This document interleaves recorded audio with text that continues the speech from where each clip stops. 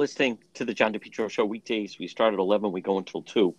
It's AM 1380, 99.9 FM. You can always listen online at our website, petro.com. Time for our legal segment. Joining me right now, he is our legal expert, attorney Tim Dodd. And Tim, I'd like to start off, growing up, Cranston, Dick Ernst, the Ernst family. You'd hear about this guy, Gordy Ernst, who was a phenomenal tennis player, hockey player. And then eventually he was actually the tennis coach at Georgetown. And I remember hearing, and I think there was even a story about it, how White House called. He went over to the White House. He was giving Michelle Obama, hit with the first lady. I think he was giving tennis lessons to the daughters. Well, anyhow, he got caught up in the varsity blues, the college admissions scandal, and it sounds like things have finally come to an end and they've come to some kind of an agreement, and he will plead guilty. Yes, that was late breaking news that he will be pleading guilty. It really is, locally, and it's a tragedy. I mean, as you say, the Ernst family had a stellar reputation. I mean, the dad got jammed up a little with recruiting allegations back in the day, in the late 70s. But Gordy, seemed to be living a charmed life. He was a great athlete. He had a great personality. I guess he was very engaging.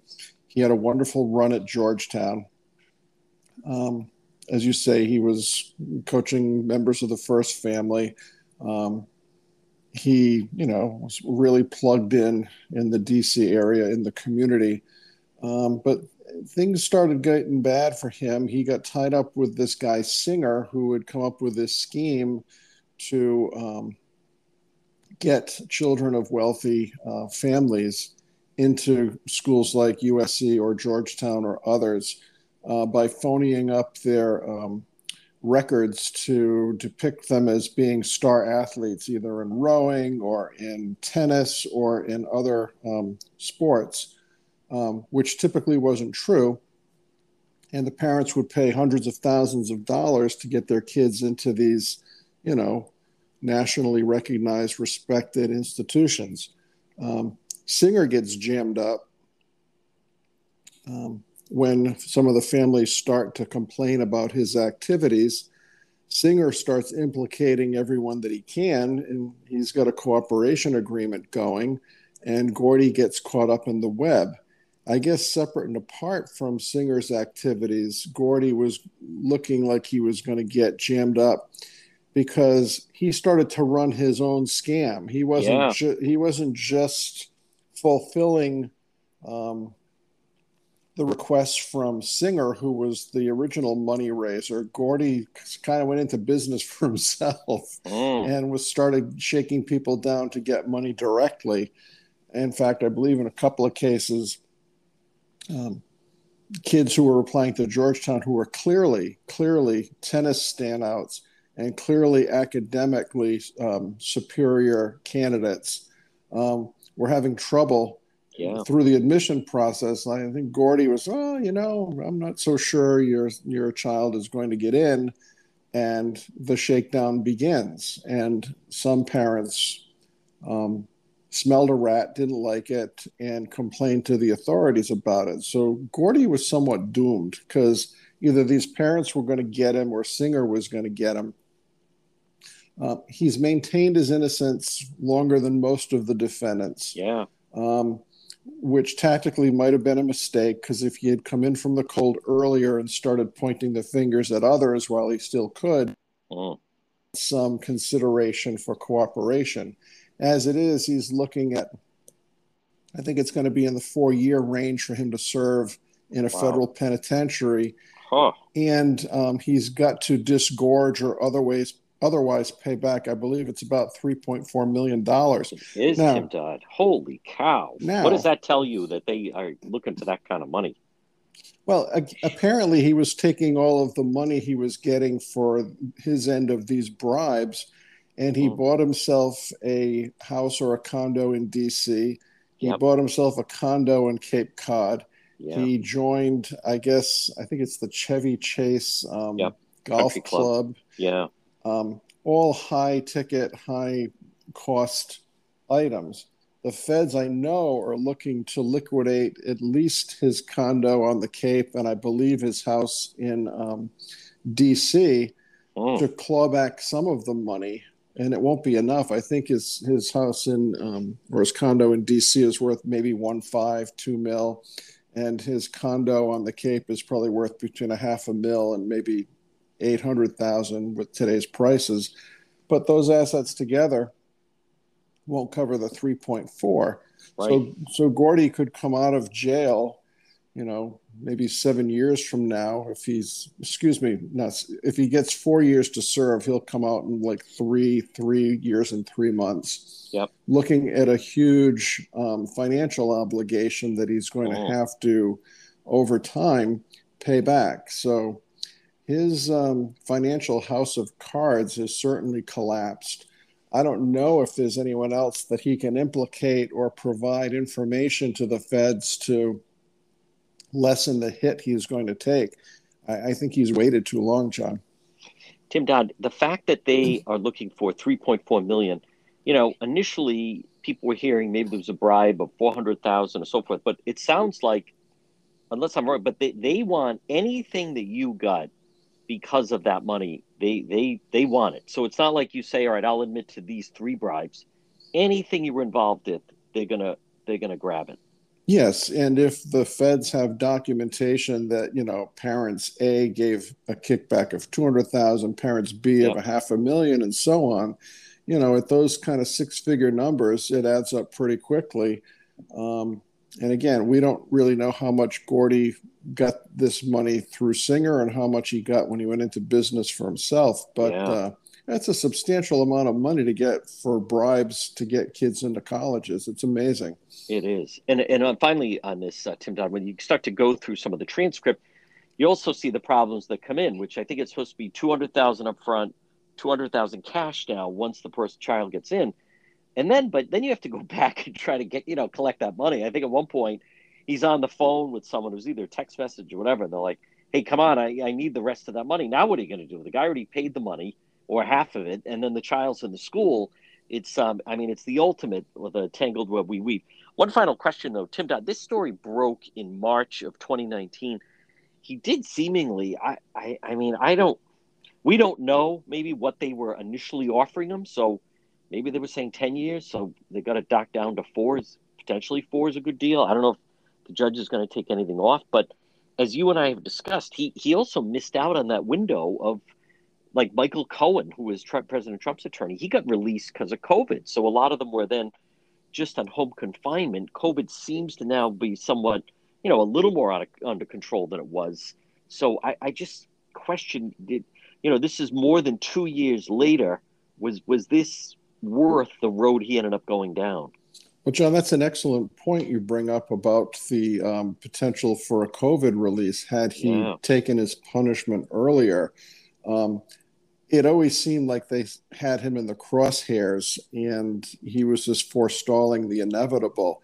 I don't know if he gave much cooperation. right. Separate and apart from the 3.4 mil, 4 years does not seem like an excessive sentence because there's multiple counts against this guy and multiple families who would come in at a trial and testify about how much they had to kick back to Gordy in order to get their kid into Georgetown. He would be a very unsympathetic person had this gone to trial. Mm. So I don't think this outcome is a bad one for him. 4 years is 4 years, and I'm not diminishing that, but I think Mm. the hit he was subject to would have been a lot worse. Folks, we're going to take a quick break. A lot more. Attorney Tim Dodd right here on the John DePetro Show. Today's Monday. That's right. It is Monday. What a beautiful day, folks. Monday, September 20th. You're listening to the John DePetro Show on AM 1380, 99.9 FM. You can always listen online at the website, which is depetro.com. I want to start off, folks. I want to thank everyone that came along.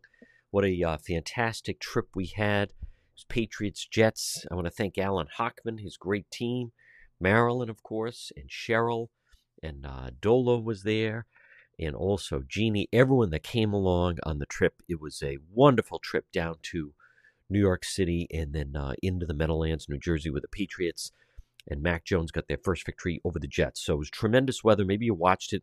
Tell you, folks, several thoughts about this. Number one, New York adjusting their restaurant scene where now they have the outdoor seating and special seating and added seating along into the street and the curb. And it's just so inviting. And it makes me realize, I know different restaurant people in our area that have said that many times when they've tried to do some kind of outdoor seating or an expansion, and the building inspectors are all over them and giving them a hard time, and it's just ridiculous how it is that way sometimes. And but New York, so what they do is if you are vaccinated, you go inside. Otherwise, you just sit outside. And it was so beautiful, especially on Saturday. That's where you'd want to be.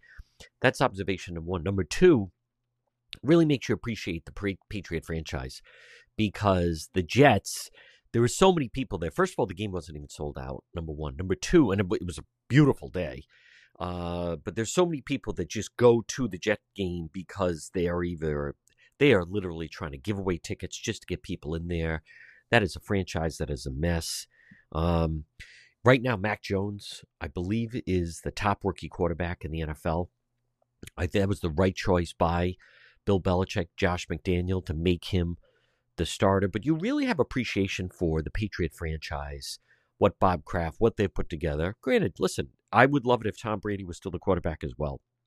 But it just shows you the difference in franchises. I mean, the Jets, they just don't have a strong fan base, and they have a phenomenal rookie quarterback. You never would have known it yesterday. There he was throwing 4 interceptions with Zach Wilson. But the Patriots, it just even has to do with the fans, the people there. They were all bailing out to go back into the parking lot.